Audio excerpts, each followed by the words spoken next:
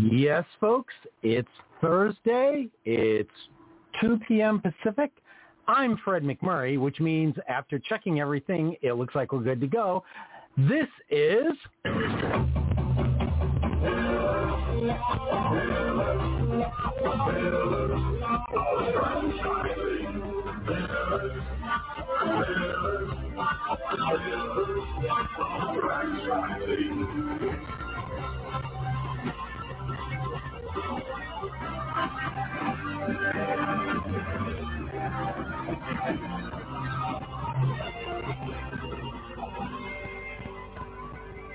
Welcome back to another episode of Pillars of Franchising. Live Thursdays, 5 p.m. Eastern. Howdy, man. Hi, Fred. How are you? I couldn't find my other hat, so we went with everyone's favorite Viking hat. Yes. I mean, I'm not sure what that's going to have to do with 4th of July exactly, but then, I mean, it doesn't really matter, I suppose. So Leif Erikson was the first person allegedly to hit the North America way before Columbus or anybody else. So therefore, without Leif Erikson, the Vikings' contribution, there would be no 4th of July. I so knew you would have an answer to that. I just knew it. Hey, if I don't have one, then my network does. I think that's what I say. So what's been happening in the franchising world lately? Oh, my gosh. I feel like what's not been happening in the franchising world lately. As you know, we've got several people that we're working with at different stages of the game in terms of franchising. Some that we're helping turn their businesses into franchising, some that we're helping buy a franchise, some that we're in the middle of going through FDDs and trying to get them up to speed so that they feel comfortable buying a franchise. And so we're kind of all staying really busy. And, of course, we've got a nice big list here for guests that are joining us not only today but in several episodes coming up here. I think we're booked all the way now through almost to September. So it's going to be a busy few weeks. Amen to that. Some big news today. Allegedly, and our technical producer has not yet confirmed this, but allegedly we're actually broadcasting live out on our first internet radio shoutcast server. Woo! Nice. Which, as that eventually we'll be able to register for our own internet radio, name. So I don't know, K Pillar or K-Ray or K-Fred. Well, I don't know. You got to give me at least 24 hours to come up with something creative. And when I come up with it, it'll depend on how much David laughs, whether or not we go with it. All right, I'm fine with that. And also, allegedly, for the first time, LinkedIn is allowing us to broadcast live on LinkedIn. So there's a whole new audience there. Awesome. I heard that rumor. I heard that.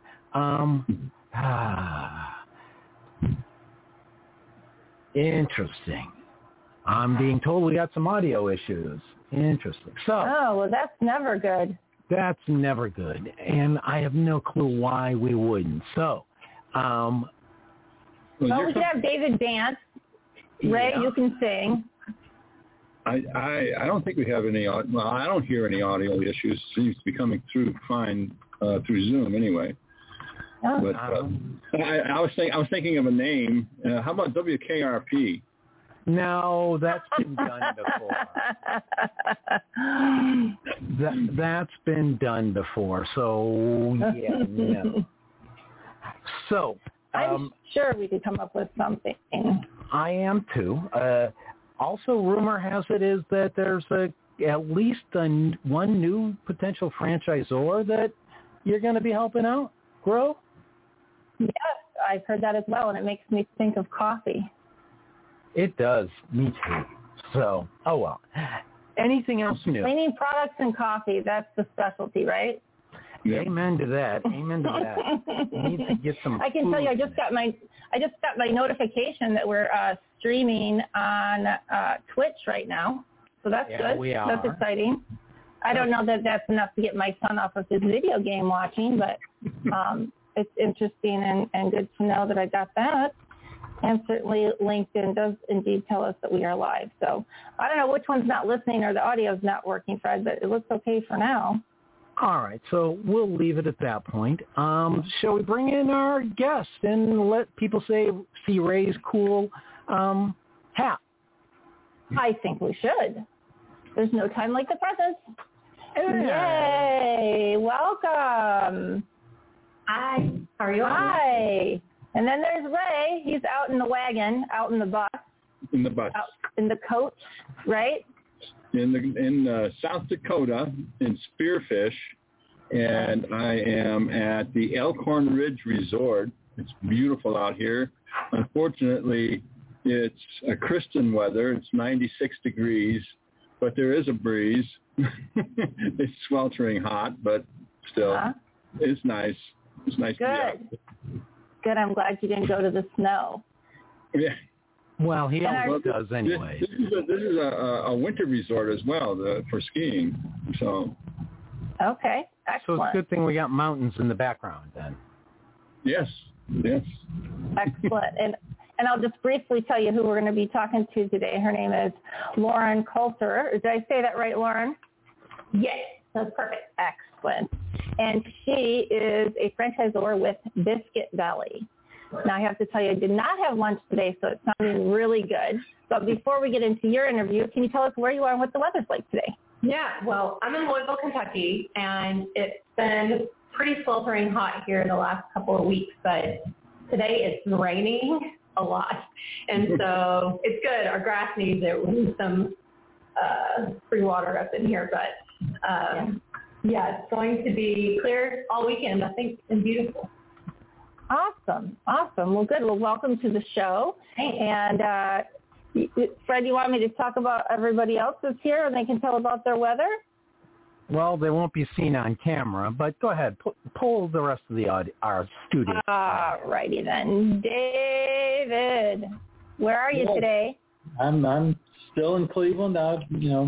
Staying here throughout the early fall.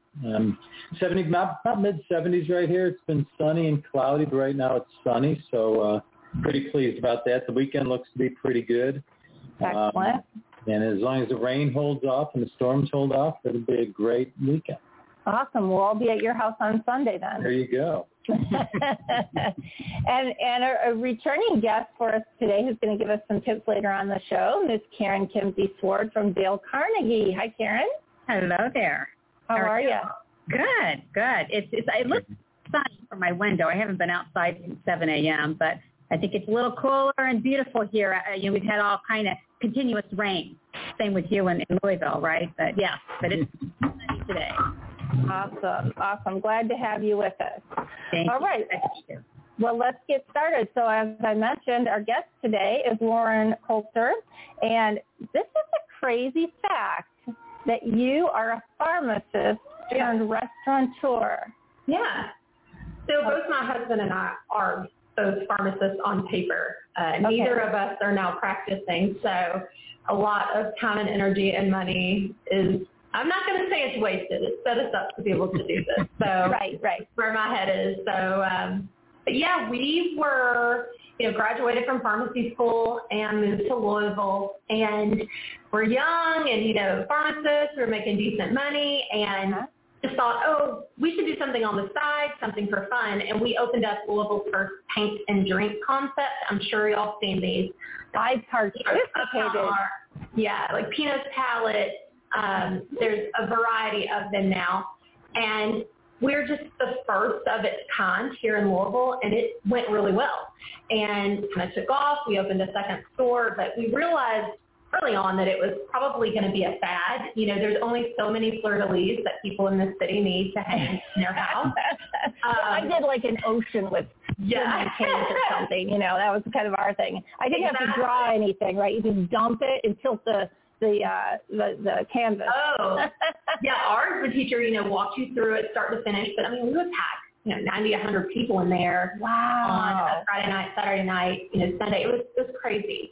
We had no expectation that it would do that well, but we started noticing that people were coming in to drink our kind of crappy wine. And so we decided, we kind of looked around, and in Louisville, it's big bourbonism, bourbon tourism is huge here. And so we looked around, saw a lot of bourbon, saw a lot of craft beers, didn't really find places that were wine approachable, like fun, easy, chill places to have a glass of wine. Right. And so we opened up a full-service restaurant called Lubino with, literally our first day, both of us working in a restaurant were like my husband on dish and me cleaning wine glasses. And so it went really well. We opened up a total of 5 of those locations, but full service, we had 60, 70 wines by the glass, another 20 or 30 by the bottle, and the full service evening style restaurant is a lot. And so we decided to change it up a little bit and open up a breakfast concept. So awesome. That's how we came about doing Biscuit Belly. Biscuit Belly is very much kind of a throw to how we grew up with biscuits, at like the 7-Eleven on the corners, and people are passionate about their biscuits. One of my best friend growing up, her grandma would make fresh biscuits every single morning. And so kind of a throw to that in some of our favorite places and locations in our hometown. And so opened up Biscuit Belly, did really well, opened up the second one, and we really quickly realized that this had legs, that we could really do something special with this, and just really changed our perspective a bit on growth. With Lubino, it was very much like, okay, what kind of cash in the bank do we have now? You want to do another one? You want to try it? Okay, let's just see.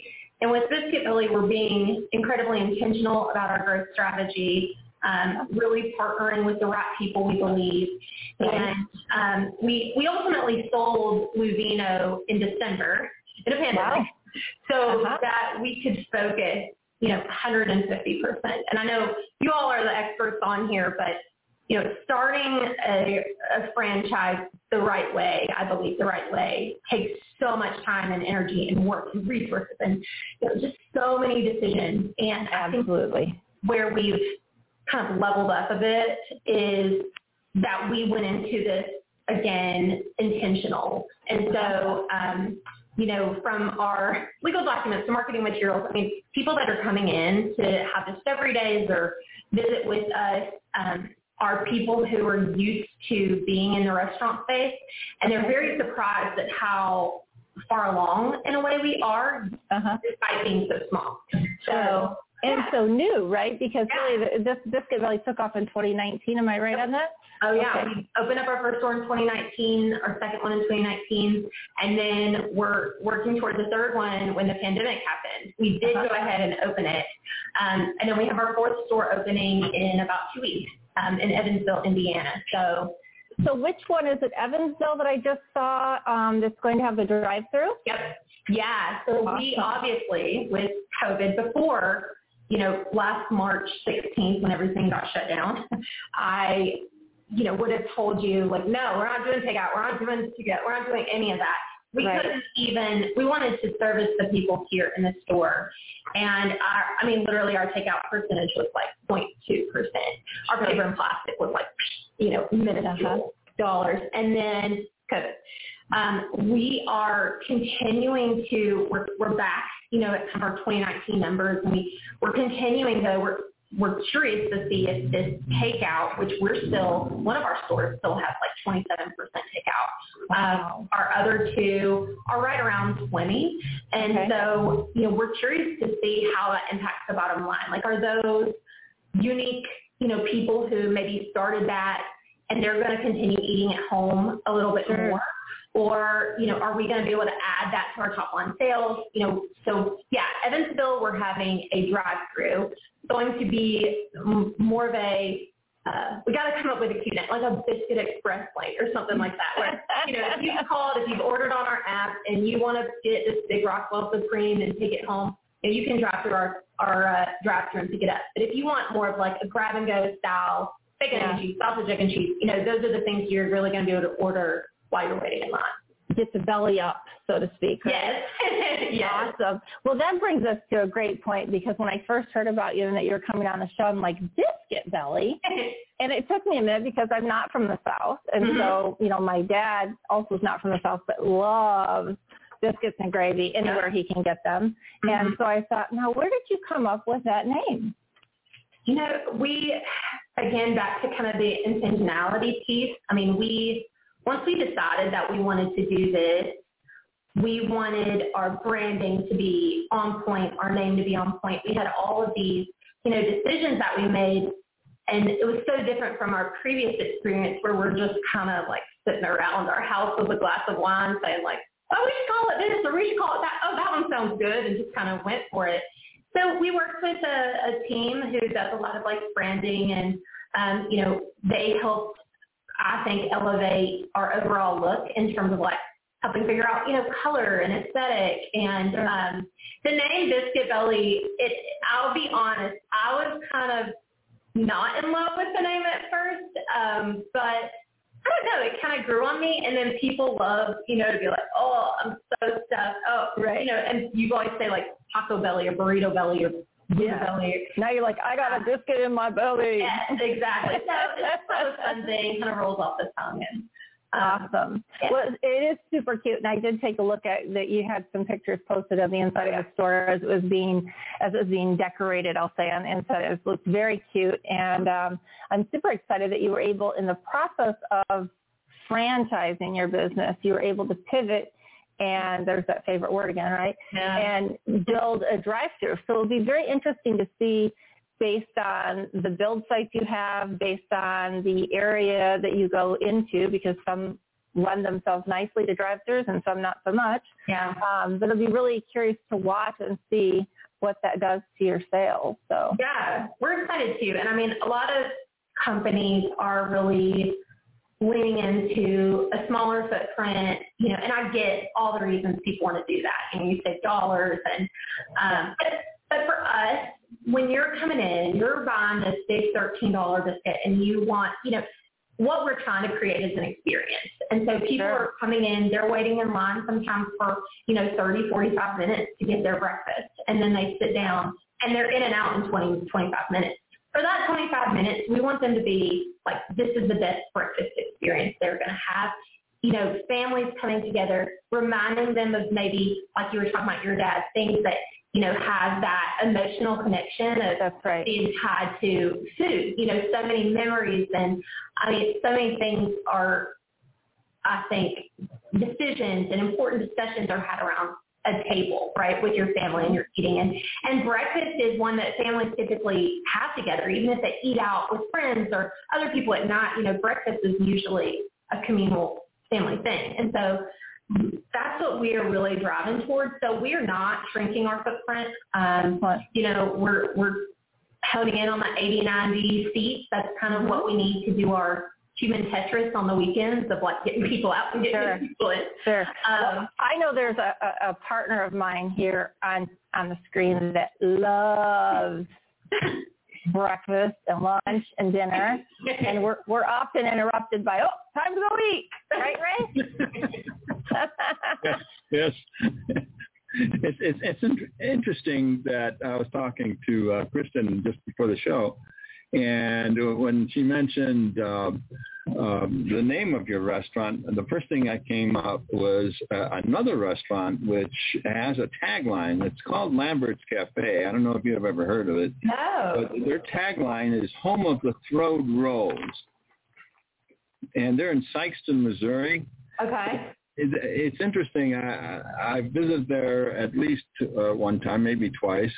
But every time you go there, someone comes out and throws rolls at you. Well, we don't throw any biscuits or bellies at you. We don't have enough biscuits extra. That's a terrible idea for me. I would have like butter all over my face, Terrible idea for me, but I thought it was kind of interesting when they came out with pies. I said, "Oh no." Yeah. Careful. But they kind of pretend to throw the pie that you, but it was a great hook so to speak, because I was trying to think of the name of the restaurant and I couldn't, so I just Googled it just before the show, and it came right up as soon as I typed in Home of the Throwed Rolls. And I think goodness. Yeah, I think they have several restaurants now, but they're not franchised. So food is an exciting thing, as I'm sure David would tell you if he's going to. I don't know if you're going to speak on this or not, David. Well, but, his mouth is probably watering right now. He's probably running to the kitchen because he doesn't have to be on camera yet. But I did want to talk a little bit about your franchise because I noticed that you have some really aggressive growth plans. Yes. Yeah, tell us, kind of where you are in terms of meeting those goals right now. Yeah. Are you on track? What does that look like for you? Yeah, I mean, yes, they are aggressive in one sense. I mean, my husband is the epitome of the visionary, the go-getter, the go, oh, so many ideas. I'm the integrator in our group because we all do EOS, and I'm funneling those ideas to, no, we can only do these things. But I feel like the goals that we, for 2021, for instance, we are really we're not looking to do 1 million deals this year. We're looking to do 3 to 5 deals, each doing 3 to 5 stores. We've done 2 of those and have now 10 franchise stores in development through those 2 deals. So I feel like we are well on track. And I think, too, we would rather do it the right way, which I think is also evidenced by all the work we put into this going into everything. Mm-hmm. We'd rather do it the right way and take it a little slow than to just be like throwing spaghetti at the wall, and just seeing what happens. I mean, again, everything that we've done is very intentional. And so, we are partnering. We've been really blessed that our first 2 groups, the first group is a legacy KFC franchisee. They've got 30 KFCs, 10 Long John Silvers. The second group is in probably 10 or 12 different franchise organizations, many of them restaurant related. They love working with early stage franchisors. And that's really the most important thing to me, is that during this time that we are capturing people who are okay with working with an early stage group, because we want to learn from them. They have 10 different brands. Surely they have the perfect way of doing, a couple of these things. So rather than me sitting at home and saying like, I wonder what would be the most effective way, it's nice. I can call them and be like, what's worked? What hasn't worked? Here's what I was thinking. Right. Very able to bounce ideas off. And that's really the key, I think, in what's made our experience good for these folks so far. So while it's aggressive in one sense, I think that it's smart, and we're really targeting people who are experts, who are in the restaurant game, who know what they're doing. We don't necessarily want this Get Belly to be somebody's first experience opening a restaurant. That was going to be my question, is because obviously we have several people out there that are looking, thinking, oh, this would be a great place to start. But you're really looking for more multi-unit experience, kind of already corporations that are buying up multi-unit, other experienced franchises. Is that correct? Ideally at this point, I mean, we know that I should say too, our partner is Chuck Schnatter, who, was very involved in Papa John's from the time it was store 8 to store 4,000. He's had 1 million, different roles there.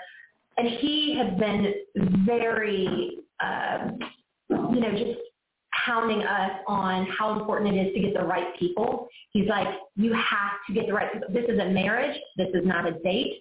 And so I think that having that mindset of, he's like, people will be willing to write you checks. Do not take the checks. Just you want to get the right people in. But the earliest, us doing that now is really going to be key in the success, I think, of our brand in 4 years, 5 years. And I'm super pumped because the first 2 groups we brought on, anytime that people, the franchise community is small, and people will say, oh, I heard y'all got the Shuckers and they're awesome. And oh my gosh, I'm so excited for you. Oh, you've got Power Brands. They're amazing to their employees. They're amazing. That just speaks volumes to me. And I hope that it also says things to, people who are potentially interested about the quality of person that we're trying to bring on. Okay, so do you have a minimum number of units that you're asking these to pick on? I mean, we're trying to be a little, ideally in an area that could support it, 3 to 5 units, but we aren't, some of these groups are doing like, the Alabama group is doing Birmingham and Huntsville because that's where they already have a solid footprint. We don't want, Biscuit Belly we know is an experience and a destination. We know this isn't going to be a Papa John's where you can put one, every 2 blocks. Right. So we don't want to oversaturate a market by any stretch, but, I think ideally people who could partner with us and go into a new market and develop that market is probably the most important thing. I'm not set 100 on, 3 to 5 stores. If the area can only support 2, I'm going to do 2 because it makes the most sense. But just really trying to be smart, from that perspective. Interesting. Ray, you going to take the bus to Biscuit Belly now? Oh, sure. Come on, Ray. Yeah. For you, I will throw a biscuit. No, I'm just kidding. With gravy on it. Maybe on the way down to the convention in Florida. There you go. Yeah. Got to go right through there. Yeah. Well, that's excellent. That's very exciting. When we have to take a commercial break. When we come back, I'd like to hear some more about what it costs to invest in your brand. And, obviously we have the upfront costs, and then we have, what kind of money you have not only to buy the franchise, but what kind of net worth folks have to invest in it, and talk about some finer details. Okay. Sounds good. All right. Take us away, Fred. I will. First, an apology to those trying to watch on LinkedIn. You can hear us on LinkedIn, but you can't see us because we're actually broadcasting in higher quality than LinkedIn video can handle. Ooh, isn't that cool? And here we go. Hey, franchise owners.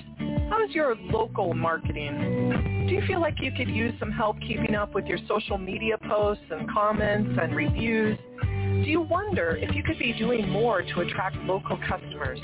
Are you able to identify new move-ins to your local area? At Westbine, we help franchisees like you reach more local customers through digital marketing. With daily monitoring, creative content, and ad placement, and customer data intelligence, we'll get your business in front of the people who want your products or services.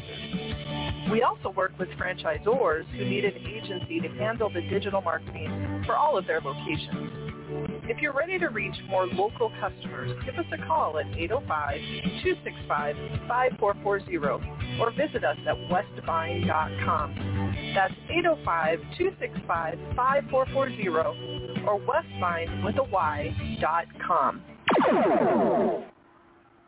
And we're back. Awesome. So, Lauren, let's get down to brass tacks. Can you tell us a little bit about what you're looking for? Obviously, we heard a little bit about your ideal candidate, so that's good. Tell us about your franchise fees, maybe what that includes, and as well what you expect in terms of, people to have beyond that in terms of network. Sure. So the franchise fee is $30,000 for the first 2 stores, and then goes down to $25,000, I believe, after that. It says that we require a $300,000 cash available, and then $600,000 net worth.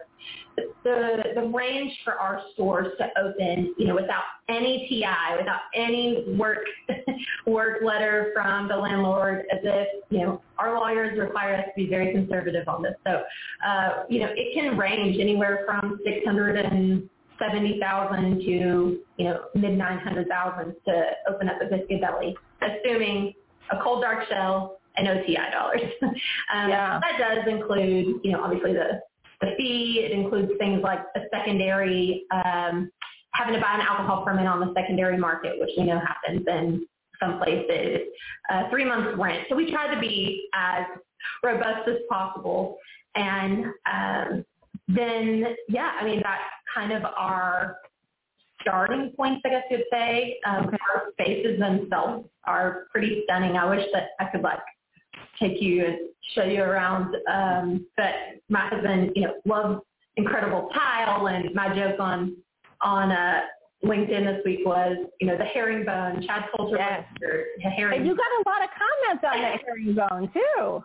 because people, I'm telling you, he is obnoxiously good at design, and it just looks stunning. And so when people come in, I think, the white subway tile, the blues are supposed to be calming, the yellows are supposed to be like spirited and fun, and I think just the combination works really well.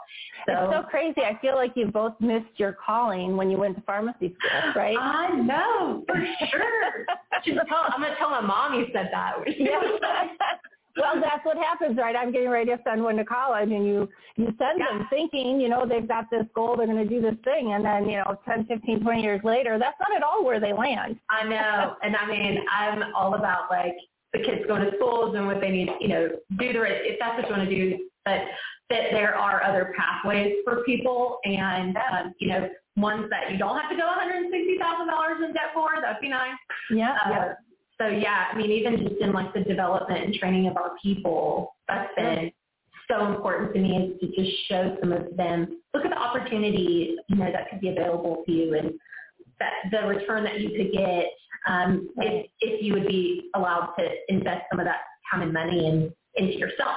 So yeah, absolutely. And we know that we've got a lot of people coming out of corporate America here right now and in the very near future who've decided to kind of take their futures into their own hands. And so obviously they're always looking for good businesses, and that's why we want to showcase, franchises like yours that are new market. So they have an opportunity to see what's going on out there. So that's really good. Ray, did you have any follow-ups on that? No, go right ahead. I'm enjoying the show. Excellent. So, Lauren, is there anything else that you think that we or your listeners need to know? Maybe how to contact you? Yeah. I mean, literally the phone number on our website is my number. So people, it's funny, with an early stage franchisor, they call and they're like, can I speak to the head of your real estate department? I'm like, well, that's me. And then can I speak to the head of your, franchise development? Exactly. That's me. I don't have on paper a degree or anything in sales, but it's easy to sell something that you love and are passionate about. So, yes, have people check out our website, biscuitbellyfranchising.com. You fill out a form, it comes directly to my cell phone. You call the number that's listed, it calls me. So, awesome. Well, I'm glad I didn't test that out last night, because I was looking at all the Biscuit Belly stuff, and I'll tell you, you have good paid placement, because when I put in Biscuit Belly, like the first 2 pages was all about Biscuit Belly. Good. Okay, good. So that's great. Well, we are obviously going to have all your contact information on our website. So if people didn't catch your information or how to get you on LinkedIn or the home website for Biscuit Belly, they certainly can find it for us. And we so appreciate your time today. And I'm so excited to see how you do with your growth plans. And as I said, my husband and son are heading your way next weekend for a baseball tournament. So I'm giving them homework. Their homework is to go to Biscuit Belly. Good. Yeah. Hit me up. Tell them to text me. I will. Good. Okay, great. All right. Well, thank you so much for being on. We really appreciate it. Have a great day. Thank you. Bye. Thank you for coming on. The Franchise Woman is a bi-monthly digital magazine that empowers women as they navigate the franchising industry by providing relevant news, tools, advice, and inspiration. We are a resource for women who are seeking to own their own businesses, improve their existing businesses, find creative solutions, and take advantage of franchise opportunities. We feature women in the business who best exemplify our ideals and have something to teach our readers. In addition to our exclusive articles relating to the female entrepreneur, we also feature brands that are geared for women.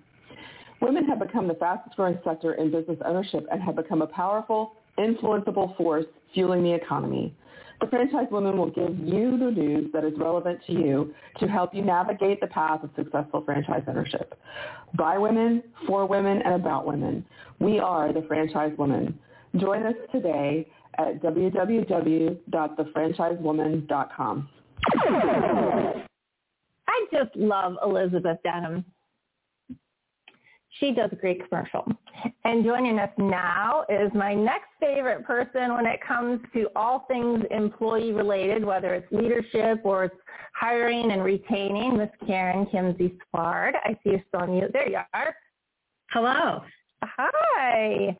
Well, we asked you on the show today, and you and I have been talking a lot about the big drain on small business and franchises and trying to get and keep employees these days.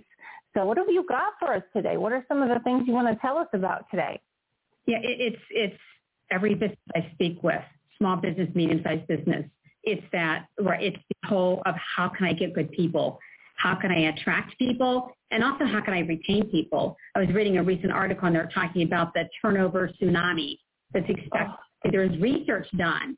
Yep. I think it was like, anywhere from like 25 to 50% of people that were surveyed were saying, I'm going to change jobs. And so that's pretty scary, especially for us small businesses. Yeah. Because it's a lot of money, right? It's a lot of money to actually hire people and get them up to speed and then for them to leave, and then you've got to start all over again.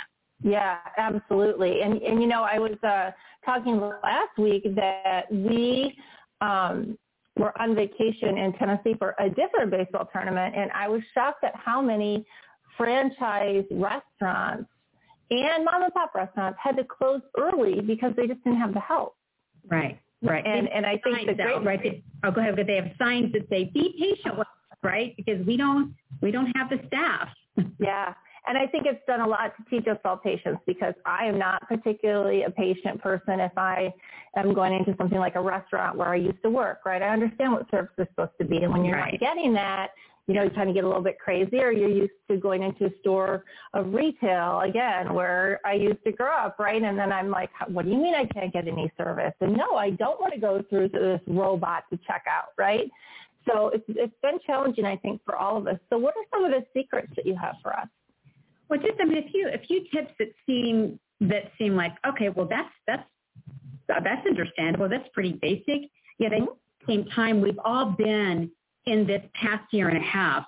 Most of us have been in the how do we just recover this crisis? We're going through this crisis, right? And so we're on this wheel of, oh my gosh, we've got this crisis. How do we survive it?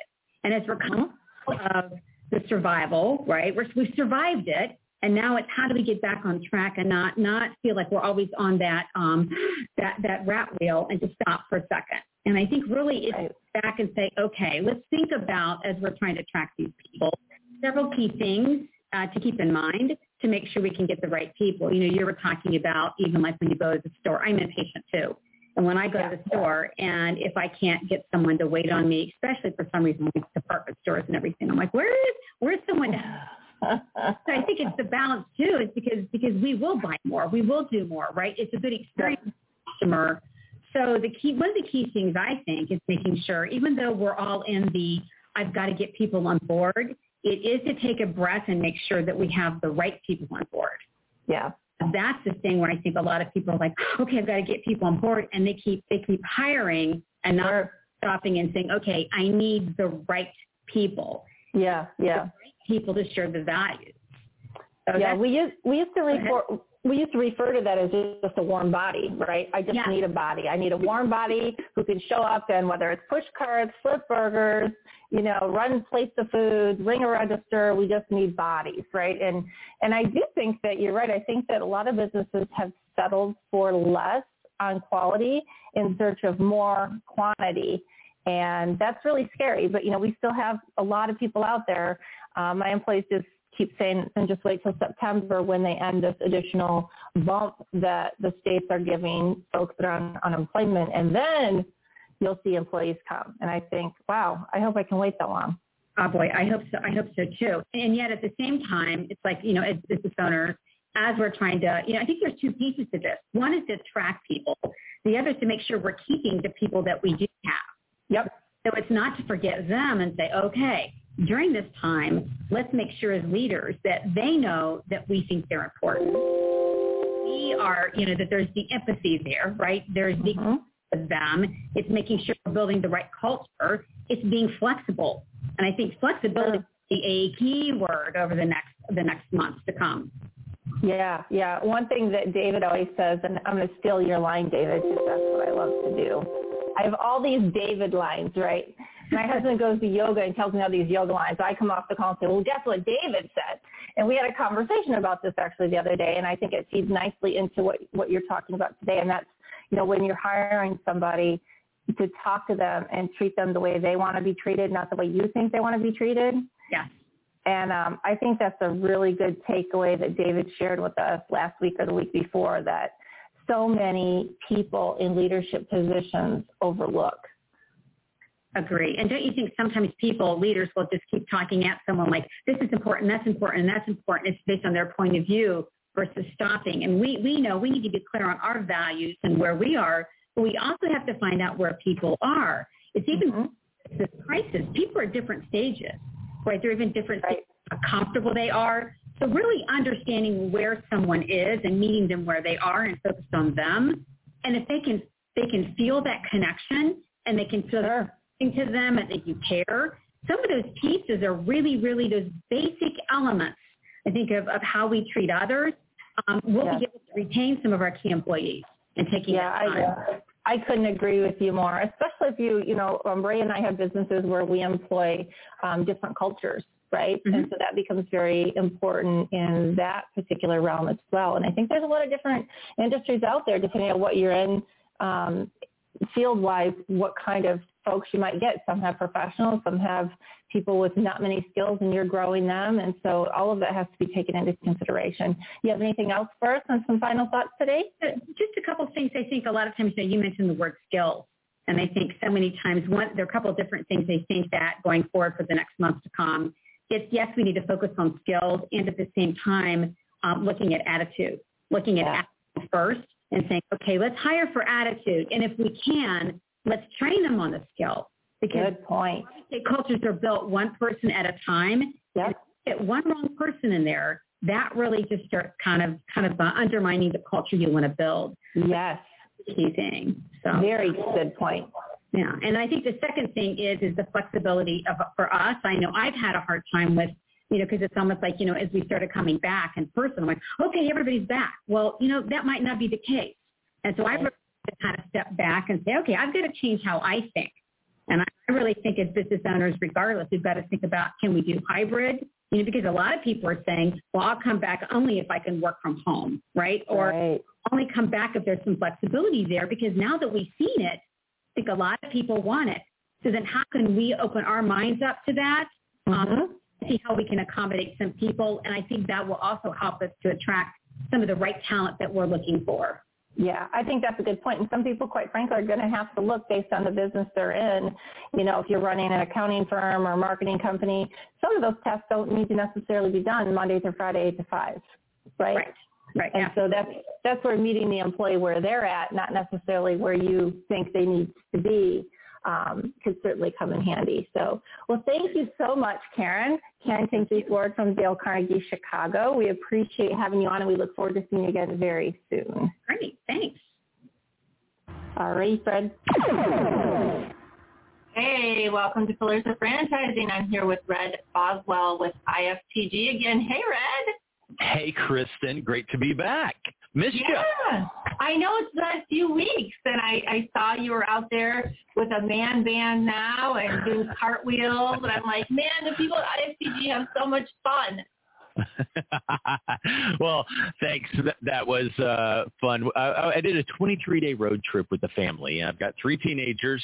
One is about to leave the roost, so Dad's trying not to cry every day of my life here lately with my best friend leaving the house. But took them to that little video you saw was at a family camp we go to each year, and on one of the nights there's a talent show, and so for 5 years now I've rallied some of the cooler dads, and we do an air band. And so one year it was rap, one year it was hair metal.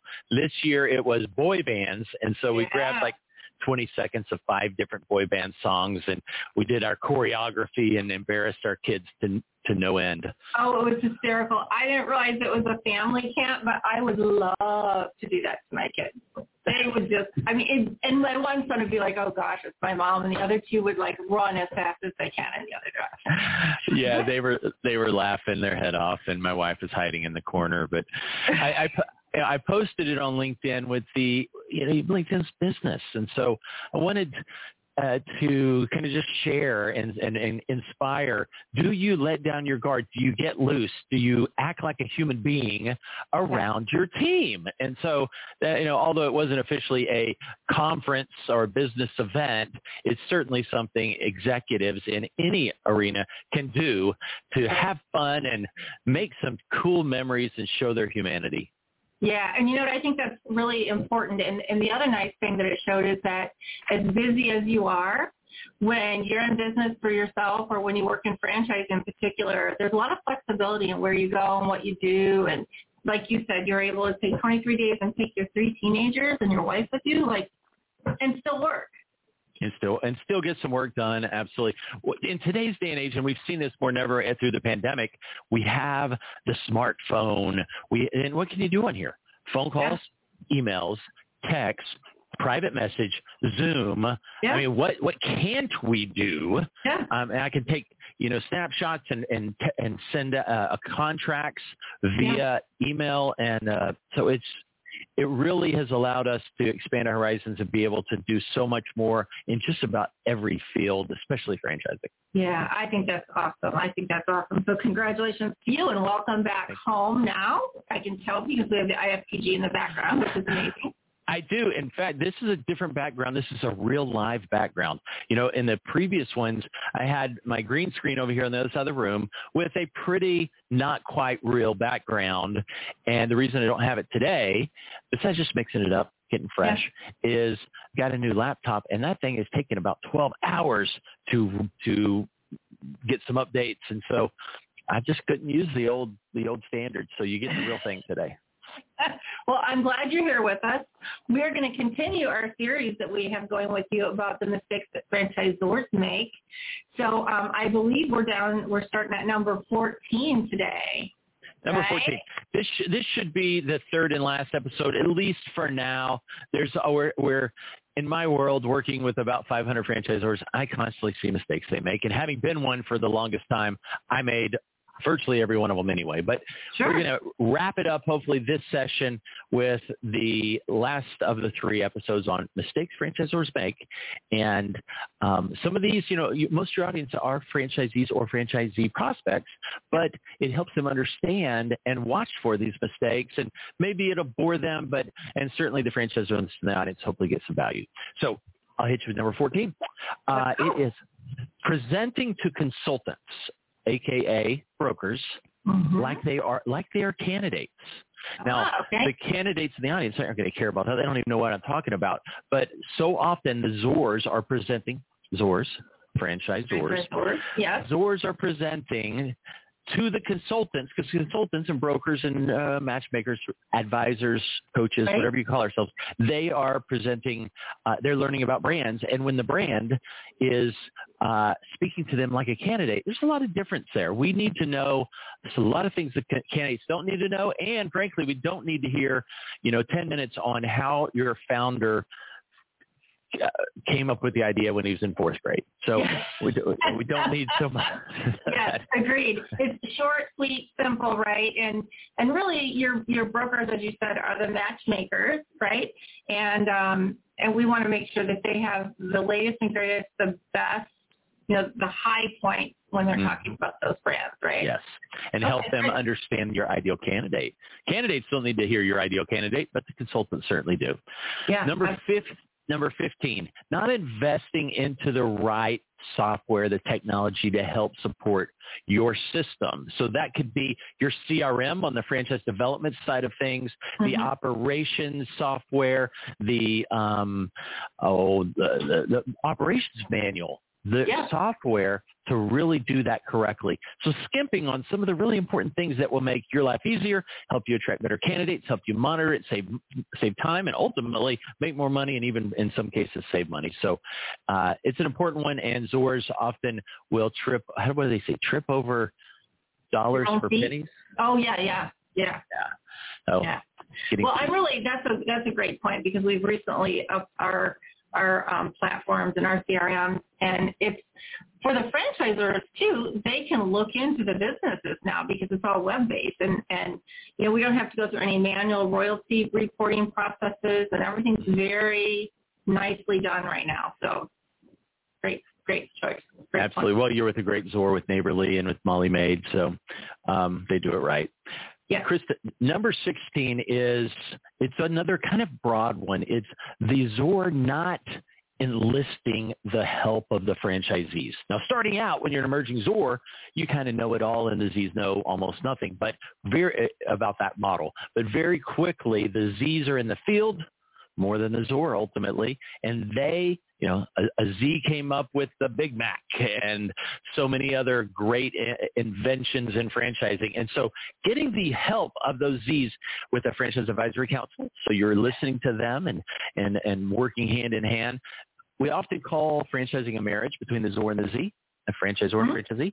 And if it's a marriage, there's equal respect and help amongst one another, even to the point of franchise development, getting those great, happy, well-validating franchisees structured with a process, not wasting their time, but helping them with validations of prospects. So enlisting the help of your best franchisees is...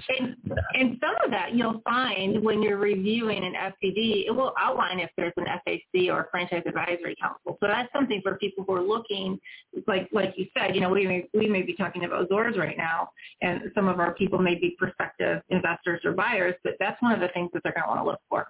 Amen, for sure.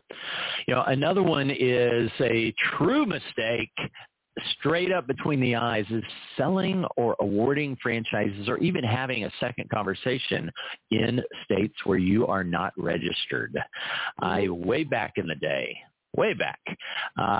before the beard was white, I had hired a franchise development pro. He was a consultant in the traditional sense. He came very well referred, and I thought he was truly a world-class expert. Well, that guy I trusted way too much, and I let him have all the reins on our sales process and speaking with our candidates. He sold some franchises under my name in states that we weren't completely fully finished registering. Some of those states can take a few months to get registered. And he had no ill will, no selfish motive. He just was a little bit ignorant on it. Well, guess who paid for it? Six figures, my dear. Massive. Ultimately 7 figures out of the red man's pocket because I made the mistake as a franchisor of not very closely, stringently watching where we're allowing our franchise development team to have serious conversations about buying our franchise. Wow, that's a really, really good idea. Do you recommend franchisors do that as soon as they become a franchisor to register in all the states, or should they wait and do that as they're about to go into that particular region? It's a Zor by Zor decision.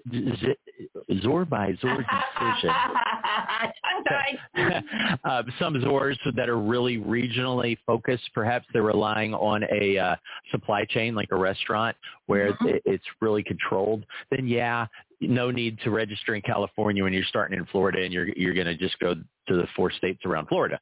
Right. While other service brands may not be restricted so much by it. And so the registration states are important. You don't want to wait until you get a lead. I hear this often. I'm going to wait till I get a good lead in that state before I register. Well, the registration on average is going to take 3 months. Right. That good lead ain't going to be around. And you're not going to even know if it's a good lead until you've had multiple conversations. And by then you've broken the rules and you're getting in trouble. So. Yeah. Okay, good point. Good. I'm glad that I asked that question because we've got some people that I like to talk that about. Another one then would be this would be one of the tattoos I have if I had one. And I don't have any, unfortunately, but if I had one, this would probably be right there on my neck, looking really like, little crunk, or is it street? Anyway, it would say there's nothing more expensive than a cheap attorney. Oh, yeah. And then underneath it, I would have, or a cheap CPA. So invest wisely with a franchise attorney that knows franchising and will guide you well through it. Yeah, my first vision when you said cheap attorney was a guy in a leisure suit in the 70s, sitting at the bar. I played that game, Where in the World is Carmen Sandiego? No, that was a game called Leisure Suit Larry or something. I don't know, one of those games years ago. Well, and it could be someone like, again, Red made this mistake back in the day. I have a good friend who's a wonderful attorney. He did my will. Yeah. Guess what? He is not a franchise attorney. Yeah. He thought he was doing me this wonderful favor, saving me all this money, helping me put that whole docs together. Wow. That was a big mistake. But again, not in ill will, right? I mean, he was really trying to do the right thing. And I was too. I appreciated him so much for it. It's just ignorance on his part and my part, the importance. He's like, he's a great attorney. He's smart. He passed the bar. He can, the internet can help him with stuff he doesn't know. But man, there's nothing like someone living it all day long, breathing it, having already helped 80 other Azores through it, knowing the ins and outs, knowing some of the verbiage that changes year to year. It's so critical. Yeah, totally true. I went to my OBGYN with an earache, right? Should have known better. True story. 6 years down the road, everybody said, it's a sinus infection. No, I got a tumor. Well, my husband said, why are you having the gynecologist take a look at your ear? That's the wrong end of your body. That's like getting the chief attorney, right? A family attorney to do a franchisor agreement. Just doesn't make any sense. Oh, that's such a good analogy. Oh my God. Well, I'll never forget that. I'll never forget that analogy. Okay. Number 19, unnecessarily giving away equity, or perhaps not. Again, this is very Zor to Zor specific. What's your budget look like? Your budget of time, your budget of money, your aspirations, your opportunity. Reviewing it all. And why I bring this up, I've had numerous Azores give away equity, and it was a mistake because they gave it to maybe a franchise development rep or an FSO, a franchise sales organization, and they structured it incorrectly where it wasn't earned. It was just immediately given. And so those can be a complicated process and a very important decision, again, of who you're going into bed with for the next decade or two, who you're going to have to listen to and partner with and share profits with and argue with. Man, don't take that decision lightly. Yeah. Very good. Very good. Thank you for that. Rolling out the last two for you, at least for now. Number 20, pay for the best. They are worth it. Now, I touched on this in hiring CFBs earlier in episode 2, I believe. Be for the best. I hired way back in the day, again, when I was a Zor, I actually paid my technicians in the field. Kind of think your maids in your franchise. I paid my technicians in the field more than I paid my controller in-house. Now, guess what? I had the worst controller in the history of franchising.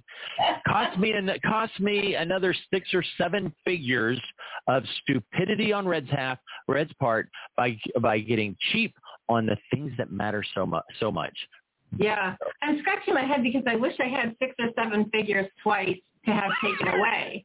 Like, I don't even know how I could afford to have 6 or 7 figures lost, but it's amazing to me. But the lessons you learned are priceless, right? Priceless is a good word for it. Yes, ma'am. Yeah, thank you for that reminder. Okay, last one for this week is not properly managing the validation process. So many Zors just throw the Z to the wolves, not meaning to call the current Zs wolves, but it's you can have wonderful Zs that are making a lot of money and are validating well, but helping the Z candidate who's going through that process, helping them. You're not, now it's illegal, FYI guys, it's illegal for a franchise to steer you or tell you can only speak with these franchisees. They can't say that. They can't do that. Right. You've got a whole list of franchisees in the FTD, but it's a balancing act. That candidate doesn't need to speak with any Z until the time, okay, till the process has gone through. They're 2/3 of the way, perhaps, through the process. Then speak to all the Zs you want. But the Zor should be helping you with that, meaning the Zor should I've had so many candidates in the past will go to a franchisee with the purest of intentions. Hey, how much you making? That's an important question, right? How much they making? And the Z, with the purest of heart and soul, will tell them, and maybe it's a low number. And now all of a sudden, that Z candidate's turned off. They're bailing on the process when they didn't ask how long you've been at it. That's right. Did you follow the process at all? Are you full-time or part-time? How much have you actually invested time and money into marketing and growing the process? So there's some very critical questions. The rest of the story is, to Paul Harvey would say, ask the question properly and you will get the answer that you're looking for. Ask it incorrectly, you're going to get half an answer that could totally ruin your process, make you go to a franchise that's not ideal for you. So the Zor should be helping you with those questions, giving you some questions. There's nothing wrong with that. They can give you proper questions to ask. You can ask anything you want, but give you the thorough questions and even ask, what type of person do you want to speak to? Do you want to speak to newer Zs? Do you want to speak to Zs in this East Coast or female Zs or Zs with an engineering background? So they can help you with that. So the Zor should be helping with validation.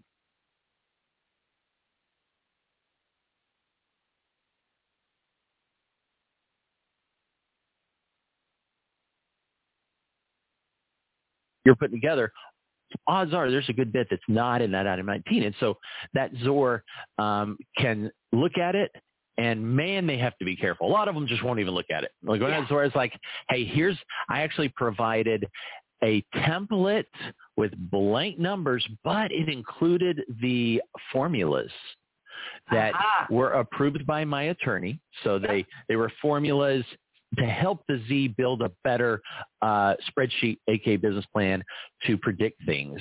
But I told them, once I give you this blank with formulas business spreadsheet, do not send it back to me. I will not open it. I will not review it because I can get in a lot of trouble for that. That's right. But guess what? The franchisees that you're validating with, they can give you more insights. They have no financial interest in you coming on board or not. So you want to be careful not to ask them for too much of their time. They got a business to run, but if you got a high level that they can just look at a quick snapshot of, they could be a real help to you. Well, that's awesome. I think we've touched on points, not only good advice for our current Zors, our people who want to become Zors, and people who are out there looking to become franchisees today. So I thank you again for your time. And I do look forward to what other shenanigans you get into in the next week. Thank you so much, Kristen. And we're excited about our big event in Chicago. I hear you and Fred might be able to invade that and just cause some havoc amongst we'll have probably 60, 80 folks there between Zors and consultants. We limit the number, but it's going to be an exciting regional event, and excited to have you guys participate in it. It's a month and a half away, but I'm already looking forward to it. Hey, you know what? Time flies when you're having fun. So for you, it'll feel like next week. Yes. We're down deep in the weeds. 100 days away is our big annual retreat in Hollywood, Florida. We'll have hundreds of consultants, hundreds of Zors, a bunch of great vendors. That'll be a blast too. And we are all over it. I can't believe it's less than 100 days now. Well, I'm going to look for my save the date card. Come on in. The more the merrier. It'll be a blast. Quite honestly, Florida sounds so much better than Chicago. Not that I don't love Chicago, but I mean, come on. In the fall, as it gets cooler here, to go where it's warmer, Until next week, Fred. I feel like I'm Dr. Seuss, Fred and Red, and you know what I'm saying? I'm not going to go any further. I get myself in trouble with my rhymes. Dr. Kristen, well, I'm excited to be on see you in an episode in a week or two or three, as usual. Love being a part of your awesome Pillars of Franchising. Awesome. We love having. And we're back. Hi, David. Hello. Red and Fred, seriously? Okay, well, the problem is if you have 3 kids like me and you read them 5 books a night from the time they're like 5 months old, I could probably start reciting Dr. Seuss books. Now, unfortunately, the next line of that book would be like Red and Fred and Bed, right? And so I didn't want to say that because then I thought he would really turn red. Yeah, I should have said it, but I said it now. Anyway, David, you feel my pain, right? That's right. So, as I always do, enjoy all the guests before I come on. I don't know if anybody, while they were listening, had a chance to look at the menu of Biscuit Belly. My gosh. It was incredible. So there's so much stuff on there, and they've done a great job just with the pictures and everything. I mean, it's mouth-watering. So I think it's like a 1 pound biscuit goes in, and then my pant size goes up like 2 bowls, right? It's like the scale poundage goes up by 3 with 1 pound biscuit. That's what would happen to me, but it does sound delicious. I am going to on our trips down to Florida. We are going to make a detour and go visit Biscuit Belly. That's for sure, because that menu is very intriguing. Looks delicious. Yes, it does. And Karen, her and I could probably talk for hours and hours and hours about leadership and people and all that stuff. So she was fantastic. That was great information. So what I want to talk about kind of dovetails to all that stuff that we talked about in the past, and kind of what even Karen was touching on, and a little bit of what Lauren is trying to accomplish. And what I wanted to talk about is brand standards and expectations. Awesome. And I think, as potential franchisees out there, we all want to get into our own business, right? We're going to go work for ourselves. We're the tsunami that Karen talked about, leaving the corporate world. We're all going to get in their own business. But when you join a franchise, you have to uphold the brand standards that they set out. And you have to do that for a bunch of reasons. One, it's the brand image. And two, it's a responsibility to the other franchisees. Absolutely. And that's what makes, when you buy a franchise, so valuable, right? Because people already have that brand familiarity. Hopefully it's already sticky. People know of it. Yeah, they do if it's established. In Lauren's situation, good point. And she mentioned she has to be very picky, I think it was the person from Papa John's that told her, make sure you're really picky on who you get in, because you get the wrong person in there that is going to do their own thing. The rogue franchisee is your first franchisee. Yeah. You never get off the ground. Isn't that the truth? It's the truth. And I mean, as she was talking about the restaurant industry, which, that's my biggest part of my background. Yep. I mean, there are so many things that she was hitting on that just brought back memories.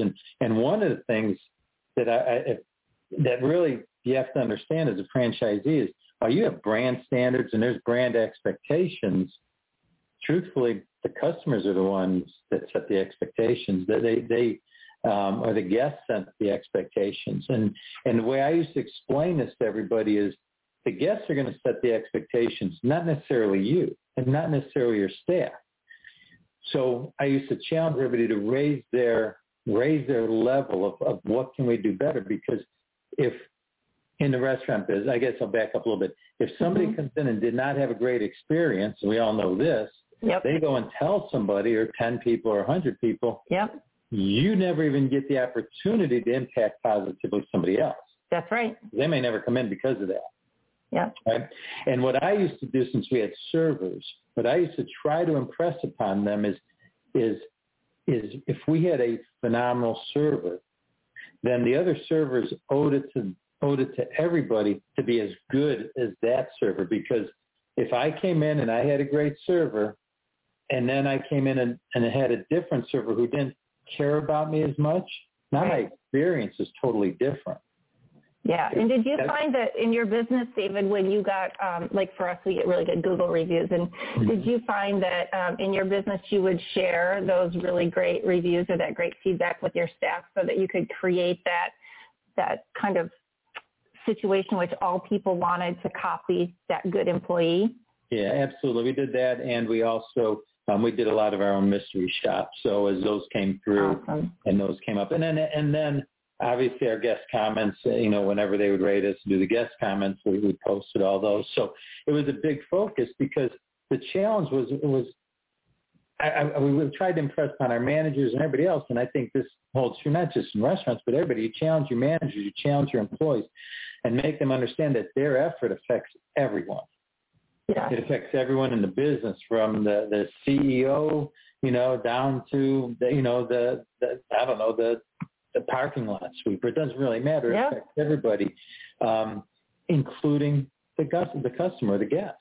Yep. So absolutely. That effort, and so I used to tell everybody, I said the challenge is to get in the mindset to 10x what you think is good service. Mm-hmm.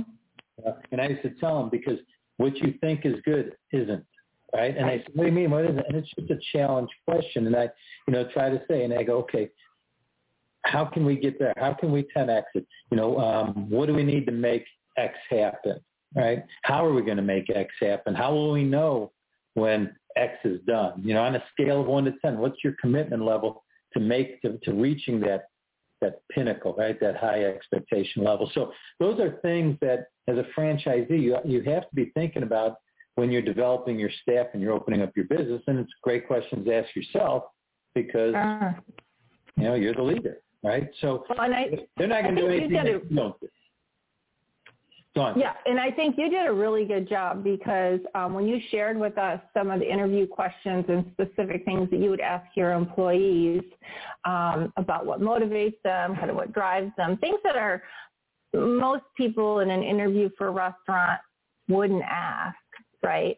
And you drew that out of your applicants right away, so you could tell which ones were the types of people that were going to be successful and which ones weren't.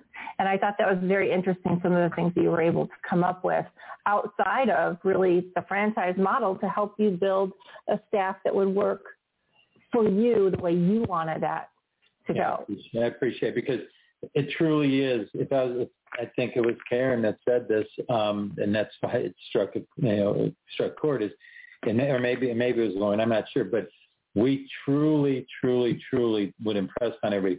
Hire the personality, hire the attitude, hire the heart, is what I used to say. You can always train skill. Yes, and I think that's a great point. But get that, if you can, especially in the hospitality industry, hire the heart. If they've got the heart to serve and help people, you teach them how to take an order. You teach them the menu. That's awesome. David, thank you again so much. We always appreciate listening to your tips and tricks of the trade. In this episode, we called it Food for Thought, since we were talking about biscuits in the belly. Yeah. And so we'll look forward to catching up with you again next week. Thank you so much. Thank you. Hi, Jerry. Greetings, Kristen. How are you today? I'm doing well. And yourself? Doing lovely, thank you. It's so fun to be on here with you guys. I love listening to everybody. Karen had some amazing tidbits in there, and Red had some cool stuff, and the infamous David always brings his A game to these things. So, he does. I'm pulling up the anchor position, but I have no idea why. I feel like I'm the lightweight of the group today. Oh, not at all. Not at all. Especially, you know why you're not. You're actually a perfect bookend to our interview with Biscuit Belly, right? Because Biscuit Belly is looking for more area developer positions. I shouldn't say type positions. I should say she's looking for multi-unit owners. And a lot of the companies that they're doing business with and that are buying their brands are these big conglomerates that already own multiple multi-unit QSR brands.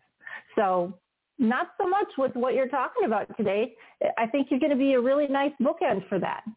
I think it's great. I love their model, but there's a lot of models out there that work really well in the franchising industry. So, in my position, and since I own multiple brands, I actually have 2 or 3 positions that I'm responsible for. So whether we're talking about being a multi-unit franchisee in one brand or a regional developer and a franchisee in another brand, there are similar skill sets, but there's also some different responsibilities where additional skill sets come into play.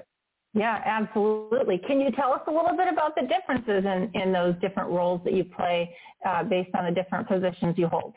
Well, when you're a franchisee, you're basically following the playbook that the franchisor gives you. They've built a system that you buy into, and really, in my opinion, a lot of the most well-run franchise units are units run by a franchisee who follows the system that's been developed over many years.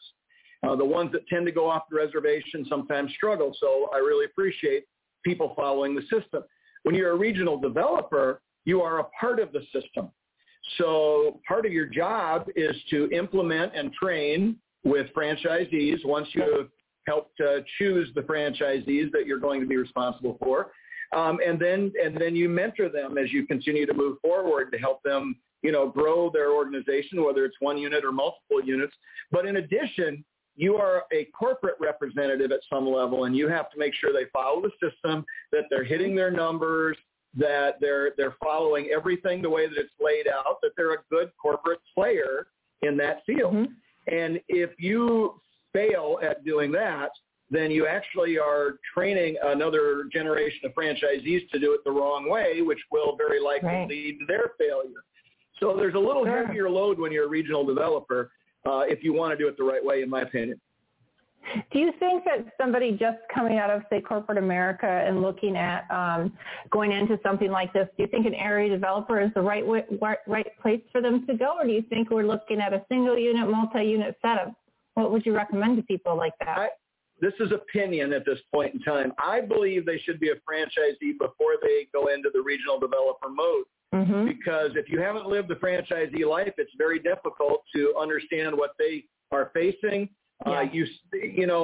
For instance, in my regional developer role, I have really all control over which franchisees get chosen. If I've got multiple people looking for a territory or a license, mm-hmm. I can basically interview them and decide which one I think will fit the role best.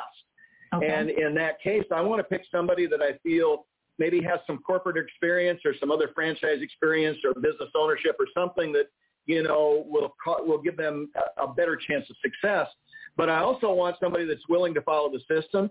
I'd love to find somebody that's willing to, learn from me and take a little advice from me, even though it's their business, at least listen to a seasoned veteran to see what my thoughts are on it. And if, in my experience as a short time being an RD, if you find somebody that is not willing to do those types of things, probably the relationship between you two is not going to go well in the future. It's going to be an ongoing struggle and very likely will lead to some failure somewhere along the way, probably on the franchisee side. Sure. Very likely as a regional developer, I may be put in a situation where I have to help pull the license from a franchisee because they're not following the system. And if I can look in the rearview mirror and some of that is my responsibility, it's a heavy load to carry. Sure. So let's talk about, you've got all these corporate executives and maybe not C-level people necessarily, but just people out of the corporate world coming out, and everybody's going to have different skill sets. So now we're looking at maybe not regional developer right away, but we're looking at single unit versus multi-unit. What do you think about that? Well, that's a little tougher decision. If you've got somebody with good business experience and they, go through the whole process with a franchisee where they do discovery day and they go through the validation process. I mean, I think there's some signals that come out of that to a franchisor that might lead them to say, this is a great person to take on, a multi-unit type role. Many cases, the franchisor will put the multi-unit opportunity into a phased development type process. So in other words, you may develop 1 this year and 2 next year and 3 the year after that or something. So you can kind of learn your way through that path before you dive in and open 3 or 4 all at the same time and maybe have all of them be less successful than you want. So I really like it when they take it slowly with those new people that have not run a franchise before. Frankly, in my experience, I've seen people that have failed simply because they grew too fast without the proper experience as a franchisee, not as a corporate, mentor or something like that, but somebody that's actually worked in the business. Yeah, I could see that too. And I have seen some franchise models that do say, 3 to 5 units within 6 or 8 years. And, take a time like COVID and you're opening a business right before COVID hits or during a pandemic. How do you expect people to do that? Just doesn't seem realistic. And if you buy this in that kind of a format, then you as the franchisee have a little control over how fast you grow. So for instance, our development plan when we first got into Great Clips, I don't remember it, I can't quote it specifically, but it was very similar. It was like build 1 the first year and 1 the second year and 2 the third year, and over 10 years you're going to build 17 or something like that. Mm-hmm. Well, because of the past experience my wife and I had, and our financial wherewithal, and then the aggressive nature of me, we grew much faster. We actually finalized our development plan in about 4 years versus 10. But that first year or two, we had a lot of time working in the stores and really learning the ins and outs of it, so that we could ensure that every store worked exactly that way. And I'm betting David went through some of that same process as he was growing. So I think that's very similar for successful people in the franchise world. Okay, good. And I certainly think that a single unit franchise is a great place really for anybody to start. And once his or her franchise is hitting all the marks, there's always opportunity for expansion. There's opportunity for, a different franchise license, I was talking to somebody about buying a business that sits on top of Molly Maid that's a complementary service to what we do in house cleaning. And so there's a lot of opportunities out there. I hate for people to think that I'm leaving this big corporate job and I'm going to go open just one franchise. Well, you got to walk before you run, and that's a great place to learn. And then guess what? The world is wide open to you. Well, that's true, Kristen. And as you build your first franchise location and you develop staff, this gets into David's bailiwick. You develop staff and you build your next one within a reasonable proximity, it's very likely one or two of the staff that you developed in your first location will help open the second location and train that group. And it just continues to grow from there, almost on like an amoeba type situation. Mm-hmm. And I've found that in our world that's very, very successful. And I'll be honest, I would not have taken on a regional developer's role had I not had the experience that I had in the, boots on the ground part of franchising, because it put me in a situation where now I can bring somebody from corporate America in as a franchisee who knows nothing about the franchise world and actually be a true mentor to them as they go through each and every step, including helping read an LOI and helping make sure they find the right attorney and accountant and helping them go through all of that process so it's not just them alone. And if you don't have somebody like that and you're a single practitioner or a single franchisee, sometimes you can make some bad decisions, as we've already discussed. Yep. Sometimes you can get yourself into a real jam. In this case, I've got their corporate background and their desire to grow, and I can layer that on with what I've seen, both good and bad things I've gone through in the franchise world, to help guide them to some good decisions as well as keep them from, stepping into some really bad situations. That's awesome.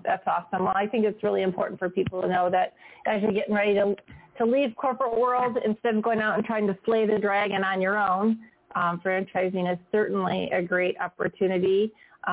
Great options out there, and certainly here at Pillars of Franchising, I feel like we have a great team for people to turn to ask questions just like this. Well, absolutely. And Kristen, one last thought here.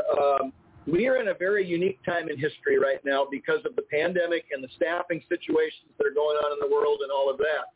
So what we're seeing across the entire franchise system, every one of them, there are some long-term experienced franchisees that we're going to retire in 5 to 10 years that are now saying, listen, I got an opportunity. If I get an opportunity to sell this now, I'll get out and retire because I've made a lot of money. I've invested in other things. I'm happy and comfortable, and I don't need to do this anymore.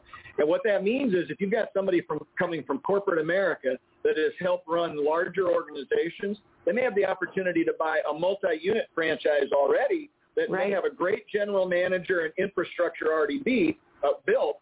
They just need the financial wherewithal and a true business leader to help them continue that process. So if I were advising anybody coming from corporate America, I would advise them to look for those opportunities because right now, over the next year or so, I think there's going to be more than there ever has been in history, and it'll be a very unique opportunity for them to get in on a very high level that they could never do historically. That's awesome. And then I didn't even have to ask you the question because this has all been about how. And yes, it is exactly the right time to buy a franchise, right? Absolutely.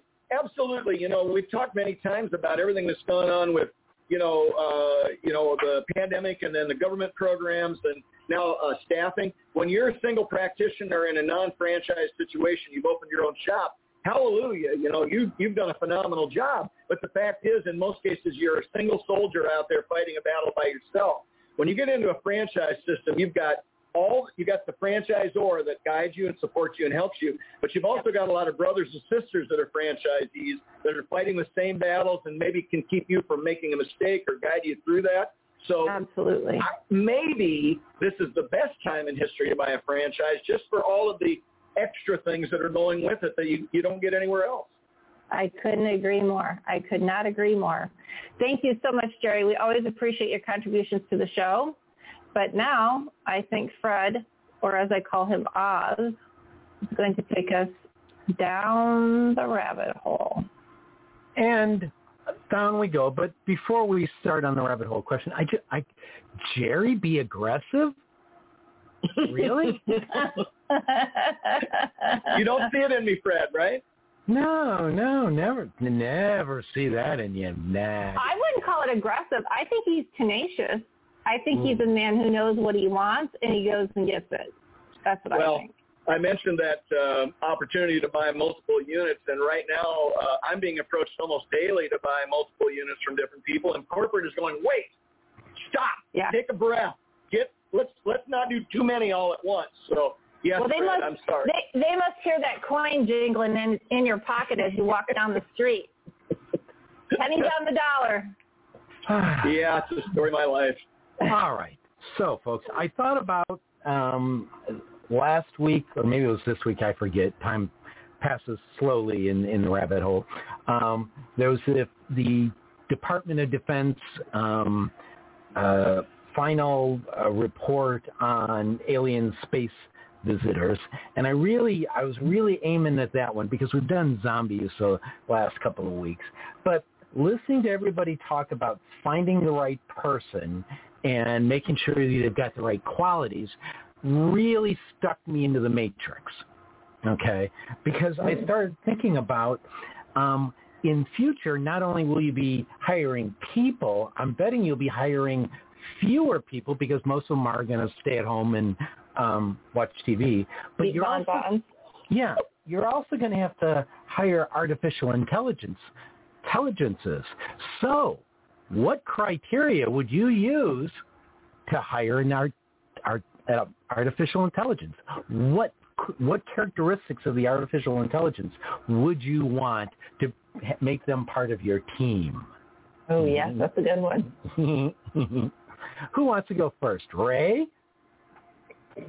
Well, I was thinking, I think I am an alien from outer space. So that I know. I've known that for years. Yeah, I would just use my intelligence from the outer planets on hiring, AI. It would be no problem at all. You really are on vacation, aren't you? Oh, well, you punched. All right, who wants to be the next person? Fred, go for it, Jerry. I just say, you are a very unique human being, my friend, and these conversations get me just really considering you. And so we'll have another conversation offline about this sometimes. But zombies and artificial intelligence, things like that, my understanding about AI is that can be programmed in any way, shape, or form that you want. So my goal would be to program it exactly to follow the system in the franchise that I built, to be very customer-centric and staff-centric so that it was always thinking like a human being when it came to those things, so that they were still feeling the warm and fuzzies and the love and all that kind of stuff. And I would make it many multiples smarter than me, because that's what it's going to take to continue to be successful in the future. Okay, so that's a good one. I get making it many factors smarter than you. That means it's probably approaching your level of your life. Shout out to Mickey. Shout out to Mickey. That's been fun. I'll see you all later. But if you're going to program it to be human, and most of the problems react human-like, and most of the problems are caused by stupid humans, never mind. So, who's jumping on the question next? Well, I can jump on Jerry's back and say that my answer is very similar, because I think the operative word is intelligence, right? So when you say artificial intelligence, I immediately think of, is it really intelligent? I mean, I don't know that it is. It's artificially intelligent, right? So based on what we input. So I would hope I get